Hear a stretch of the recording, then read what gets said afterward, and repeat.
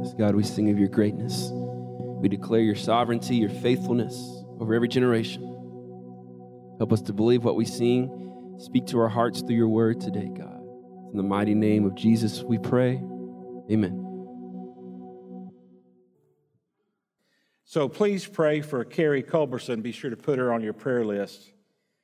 She was diagnosed with a malignant brain tumor, and they did surgery on Monday. And it's been a tough week on her, of course, and she is at the Fort Worth Rehab Center, and a lot of work's got to be done with chemo and radiation in the next few weeks. So be in prayer for the Culbersons and for Carrie, of course, and also Brian Setterfield. Brian is going down to MD Anderson for 2 months for his cancer treatments. So please put he and Kim and the kids on your prayer list, as it'll be a difficult time for them as well.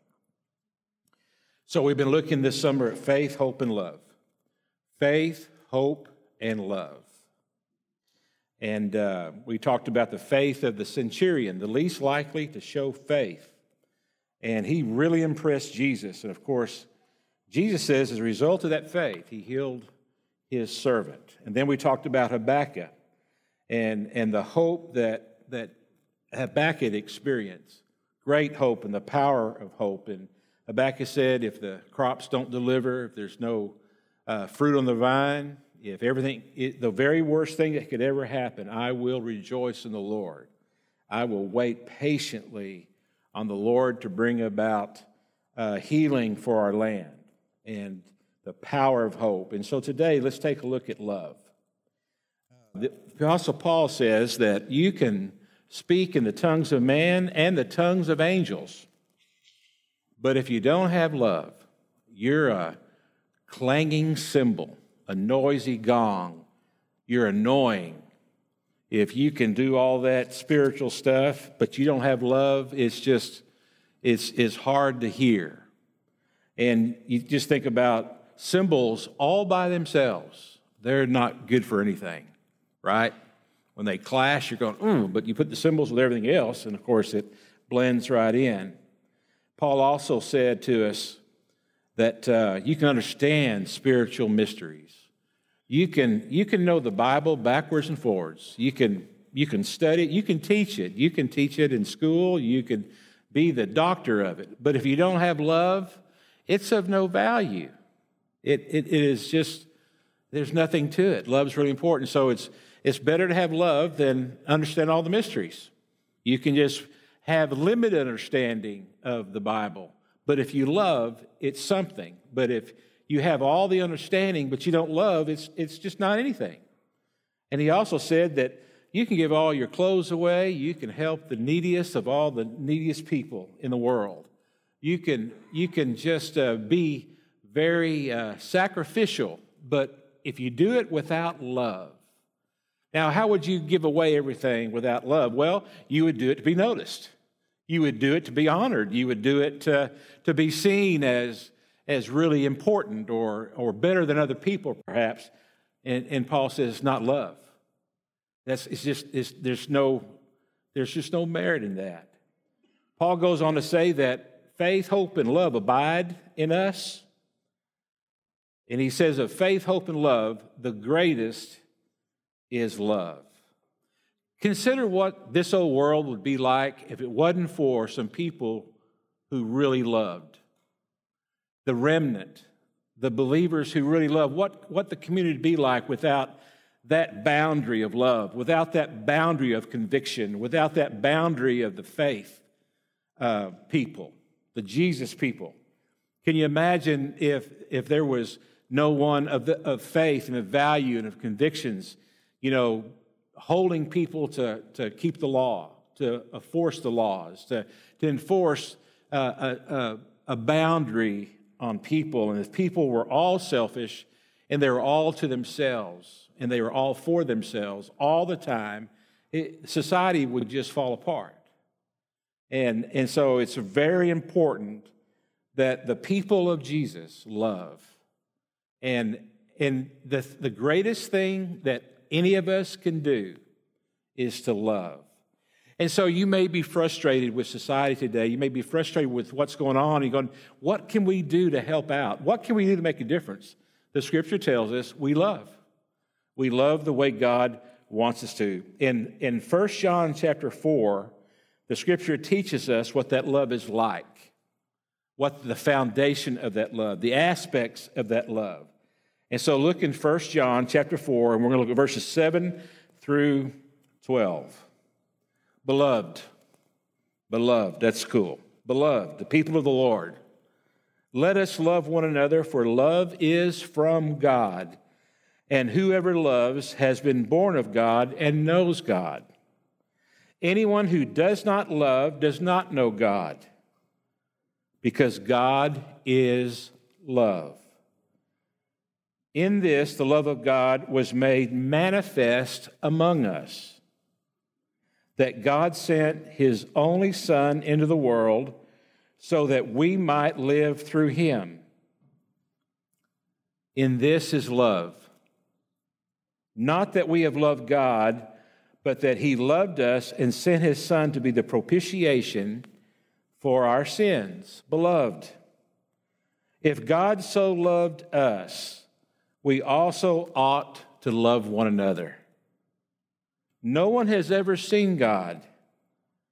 If we love one another, God abides in us, and His love is perfected in us, means completed in us.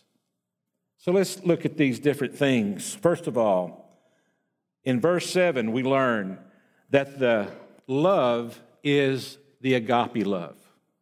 That's what the Greek word there for love is. Each word, each time love is mentioned here in the Scripture here, it's agape love. It's not phileo. Now, people can love with phileo love. There's 3 words for love in the New Testament. There's phileo, which means brotherly love. You see the city of brotherly love is Philadelphia, right? It is the city of brotherly love, except when the Cowboys play up there, then there's no love to be found. But that's what it means, brotherly love, to have affection for your family. Now, people can have that kind of love without God. They can have that love. They can learn that love. They can learn what it's like to be concerned with family, to be concerned with mom and dad, brothers and sisters, to have an affection for them. But there's a limit to it. There are strings attached with that kind of love. And then there's eros. Eros is sexual love. It's infatuation. It's when the hormones are out of whack. That's not the kind of love that God is using here for us. It's not phileo love. It's beyond that. And it's a love that we ourselves cannot manufacture. None of us can manufacture unconditional agape love. And so that's what we see here. This agape love, when it says love one another, it means to love one another without strings attached, to love one another without anything in return expected. We don't love other people so that we can be benefited ourselves. We love selflessly without anything in need of return. That's the love that God has given us.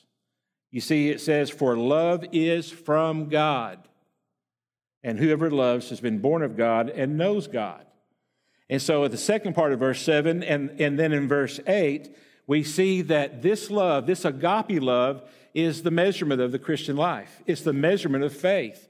It's the determining factor of faith. Now, in 1 John, it's a great study for people who are struggling with assurance of salvation, because it goes through time and time again and said, if you're one of God's children, this is what's in your life. And one of the things that we can look at, we can measure, you can see whether or not you are God's children, is whether or not this agape love is present in your life. Is it growing? Is it happening? Is there a stirring in you? Is there moments where you have feelings that your emotions begin to well up and this love begins to boil in you? That's the Holy Spirit. And we all struggle with this. We all have to learn to yield to the Spirit, to yield to this bubbling up of love. And it's really important that we learn not to suppress it, but to let it happen. After all, he says, let us love one another. Let us just get out of the way and let it happen. And he says here, anyone who has been born of God and knows God has this love, this agape love. And then in verse 8, he says, anyone who does not love does not know God, because God is love. So one of the ways you can determine whether or not you are God's child, that you are truly born again, that Matthew 7 that we talked about, that many will say to the Lord on that day of judgment, Lord, we did all these things in your name. We prophesied, we did miracles, we gave, we were really religious. And Jesus would say, depart from me, I never knew you. How we can have confidence in the judgment and not cower away from the judgment throne of God is to look at this idea of love in us. Is there agape love? If there is agape love, you are God's child. You have been born again. You have been redeemed. You have been regenerated. You're a follower of Christ, because you can't manufacture selfless love on your own. You can't learn it. You can't be educated. Your parents can't make it happen. They can help you learn to be respectful of others. They can learn to help you grow in phileo love, but not agape love, because agape love is from God. That's what the Scripture says here. So it's a good tool to measure, a good tool to measure. So this afternoon, do something. Have a little homework assignment for you. Sit down in a cool spot, wherever that is for you. Sit down in a cool spot and consider love. Consider your love. Ask yourself some questions like this. Do you know agape love? Have you embraced his unconditional love for you? Are you okay with it? Do you realize that you are loved unconditionally without any strings attached? You are loved just as you are. And then consider this. Are you growing in that love? Not perfect in that love, but are you growing in that love? Are you having desires that you want to love other people without any strings attached? You just want to do it. Are you growing in a desire to be compassionate beyond yourself? Because if you're compassionate beyond yourself, then you're not expecting anything in return. And if that is present, and if that is growing, that's the work of the Holy Spirit in you. And according to the Scripture here, you have God in your heart. You have God in your life. You are born of God, and you know God. And if you're struggling with this love, and this love is boiling up in you, that's a great sign. That's a good sign. Now, you may have some work to do. You may have to learn to love with this agape love. That's just pretty much releasing it and letting it happen. But if that is present, that is a clear-cut evidence that you're one of God's children.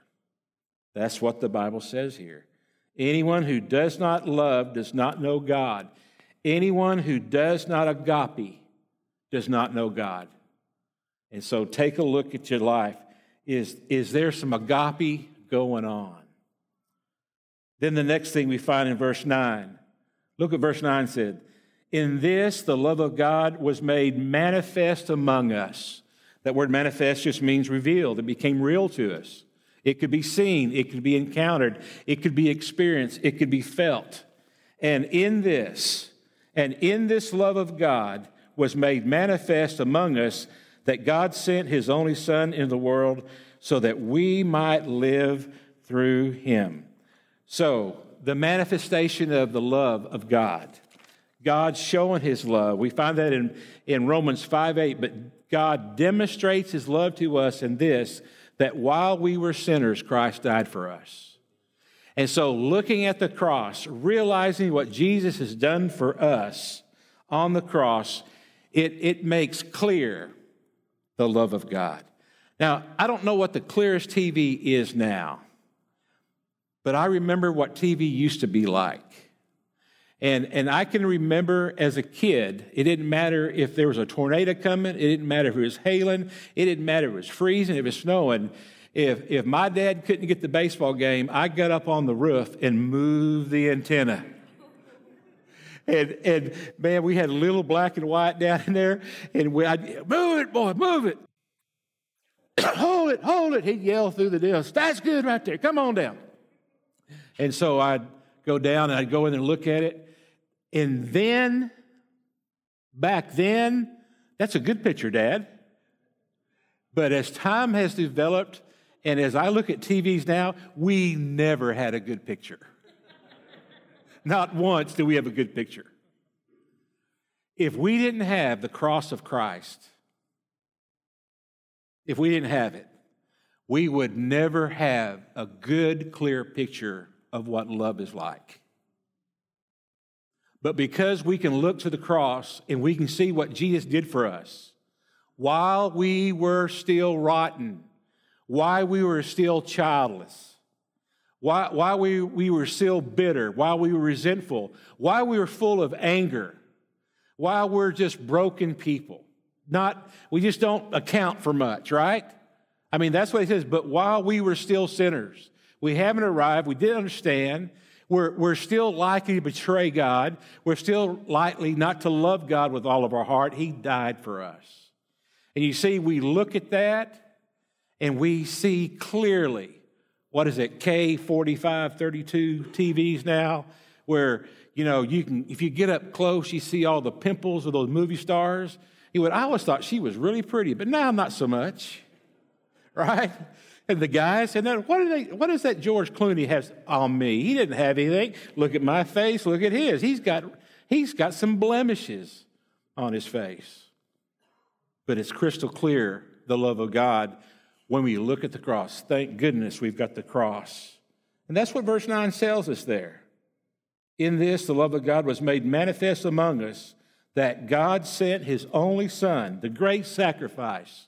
He gave us his only Son, and he experienced our judgment, the judgment that is rightly ours because of our sin. He experienced it for us on that cruel death on the cross. And so that's when love becomes manifest, crystal clear for us. So if you're wondering what it means to love people with agape love, look at the cross, the sacrifice that was made while we're still sinners. And further supports it in verse 10, the atonement. In this is love, not that we love God, not that we have loved God, but he loved us and sent his Son to be the propitiation for our sins. That means sacrifice. It means that he paid the price of our sin. In Exodus, the scripture tells us that God will by no means clear the guilty. Sin must be punished. Sin must be punished. And sin was punished with Christ. He was the propitiation for our sins. He atoned for our sins. So when you're in that process of letting the Holy Spirit develop and build that agape love in you, man, realize what Jesus has done for us. The foundation of that love is that Jesus paid the price of our sin. We don't have to. We are rightly judged as wrong. The penalty is judgment because of our sin, but Christ took on that sin, and he died for us so that we don't have to. That's how good we've got it. So surely we ought to praise him and love him and let that love flourish, because his gift of atonement to us gives us complete victory that's worth rejoicing over. He's the propitiation of our sins. And then verse 11, it just makes sense to love. It's just reasonable to love. Beloved, if God so loved us, we also ought to love one another. It's just simple. It's just, there's all the unnecessary has been trimmed away. I mean, if God loves you like this, He's describing what agape love is like. If God loves you with no strings attached, if God loves you just as you are, surely we ought to respond with love. Surely we ought to love one another. And in verse 11 just says that loving one another is just reasonable because you have been loved. You love because you've been loved. Now, one of the things that got to happen, as mentioned before, is you got to accept the love of God for you. If you accept the love of God for you, then you ought to love one another. Let the love go. Let the love flourish. Let the love happen. Love is the nuclear bomb of God. Love is. It's the greatest thing we can do. Love never fails. 1 Corinthians 13:8 says, love never fails. It may take a while for love to conquer. It may take a while for love to happen, but love never fails. It always glorifies God, and it always benefits people when genuine, authentic, agape love is given. People ought to leave our presence as believers like this. Why'd they do that? Why do they care so much? How come they go the second mile? How come they're always willing to put up with me? How come I've betrayed them? How come I've treated them poorly, and yet they still love me? That ought to be us. When people who the best love they can give is phileo love, right? When they sit down at night, they should be wondering about why we're so strange. They should wonder about that. They should wonder why we are so peculiar. What's up with these Jesus people? I mean, here I am. I've treated them like dirt. I'm always throwing insults this way. I'm always trying to hurt them. And they're so strange, peculiar. They keep on loving back. I mean, isn't that what Jesus did on the cross for us? Isn't that how Jesus conducted himself in those last days when he was under unfair practices, when he was mistreated, when he was beat, when he was scourged, when they put the crown of thorns on his head? He's on the cross. His Father, forgive him because they don't know what they're doing. He just loved and loved and loved. And that really should be how we're perceived in this world. That the people who the best love they can produce is phileo. They just shouldn't, they cannot, they should be questioning the agape love that we're giving them. And so we're known by our love.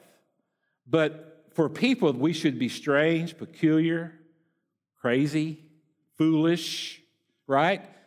They should sit around and go, I can't believe these people are like that. What's wrong with them that they're like this? And that's the way it should be, because after all, isn't the love of Jesus misunderstood? And if the love of Jesus is misunderstood, then our love should be misunderstood. We're to be the lovers that show what it's like for Jesus to die on the cross. To love like that. It's just reasonable. Beloved, if God so loved us, we also ought to love one another. Let the love happen. Show the love. Be the love. Express the love. Express the love with words and express the love with deeds.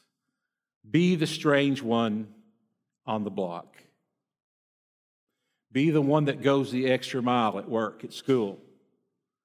Be the one that doesn't need to be noticed, doesn't need to get credit, doesn't need to be seen, doesn't need to be, approved of. We just love. We just love. And then the next thing we see here is in verse 12. It is the greatest advertisement there is for the gospel, for the body of Christ, for the church, for the activity. It's better than a radio spot. It's better than TV commercials. It's better than billboards. It's better than flyers. It's better than signs in the yard. It's better than anything we can do. It is the greatest advertisement there is. Verse 12. No one has ever seen God if we love one another. No one has ever seen God if we love one another. God abides in us. That means he remains in us. and His love is perfected in us, that means His love is complete in us. He can be seen. Now, I've never seen the wind blow, right? Think about that for a moment. You've never seen the wind blow. You've never seen it. You felt it. You've seen it move leaves. You've seen it blow paper across the dirt. You've seen it move the sand. You have feel today, you'll go outside and you'll feel the intense heat against your cheek. You'll feel the heat that's there. That wind blows the heat, right? But you hadn't seen the wind. You don't know where the wind started. You can't go to the place today and go, this is where the wind started. No, because it's right here. No, this is and without the leaves moving, the grass moving, without feeling it, you don't know the wind's moving. No one has ever seen God like the wind, but boy, do you see His presence. You feel His presence. You see a crystal clear picture that God is God and the wind is our love. And so, it's reasonable that we love one another. It's the best advertisement we could ever do. And so this ought to be the conversation of an atheist, of an agnostic, of someone who is yet to believe. Man, I can't give explanation for why these people treat me like this. It doesn't make sense. They're not benefiting from what they're doing. Their respect, their nurture, their compassion, their forgiveness. They're looking over my sins because love covers a multitude of sins. The fact that they keep on putting up with me, the fact they keep on doing things in a nice way for me, they keep on helping, they keep on caring. Why? Well, it must be God. It's not of man, it's of the Lord. Beloved, let us love one another. Because when we love each other, God is clearly seen in our world. His love is seen.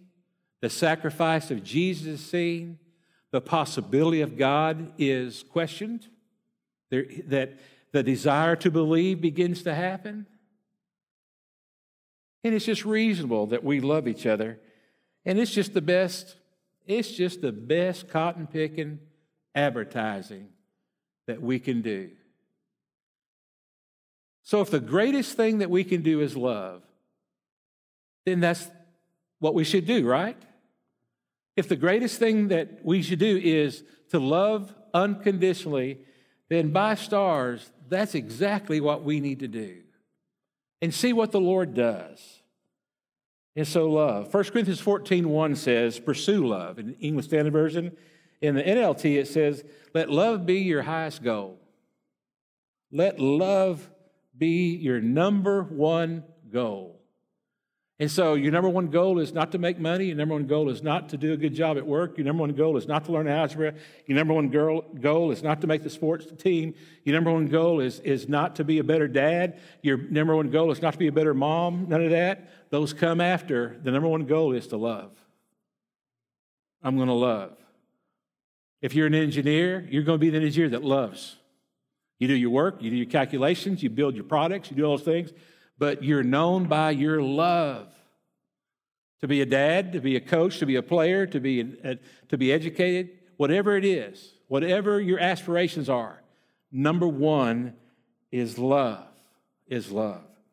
Jerome lived in the 300s. Jerome was quite a fellow. I'd like to spend some time with Jerome. Jerome was a scholar, and he took the Latin and put it into Greek and mistranslated repentance as penance, which caused a lot of trouble in the world, in religion. And Jerome, towards the end of his life, lived around the cave that Jesus was born in Bethlehem. Fascinating guy. Jerome says this about the disciple John. John was exiled on the island of Patmos. We've got the book of Revelation from John. And he was the only disciple that lived to be old. The rest of them died horribly. The rest of the disciples died horrible deaths along the way. None of them got to real old age, but John did. And Jerome wrote down that the story is that when it was time for the church meeting, it was time for God's people to come together, that they would go get John, and because he was so old, they would carry him to the meeting place. And he would sit there. I mean, and of course, can you imagine what it's like to go to church with John? Wouldn't that be something? I mean, I noticed that this past week, one of our last remaining medal winners in World War II passed away. I mean, to be the only one left is an amazing thing. Can you imagine going to church with someone, the only one in the world at that particular time that was still alive and had seen Jesus? That would be an amazing thing, wouldn't it? And so they would bring him in, and he would never say a word. He was brittle. His energy was gone and lacking. And at the end of every meeting, he would say, "Little children, let us love one another." And Jerome says that the people began to question, why does he always say that? Why does he always say, at the end of every one of our meetings, when it's his time to speak up, he says the exact same thing every time. Little children, let us love one another. And so they questioned him in one of those meetings. And they said, John, why at the end of all of our meetings do you say, little children, love one another? And his response was this: if you love one another and all you do is love one another, you've done enough. God will do the rest. That's pretty profound, isn't it? Satan is very wise. And he will say to us, no, you need to be right. No. You need to hold the line. No. You need to control. No. You need to be seen as really more spiritual than them. That'll benefit them. No. That's what Satan would do. And if we will just love one another, God will do the rest. Surely, if God loves us, we ought to love one another. Help us, Lord, to be open to love, to grow in agape love. And Father, we know it's the greatest power there is because you told us. Lord, help us to love. Help us to love you with all of our heart, soul, strength, and mind. And help us to love our neighbor as we love ourselves. In Jesus' name, amen. Ushers, come forward, please.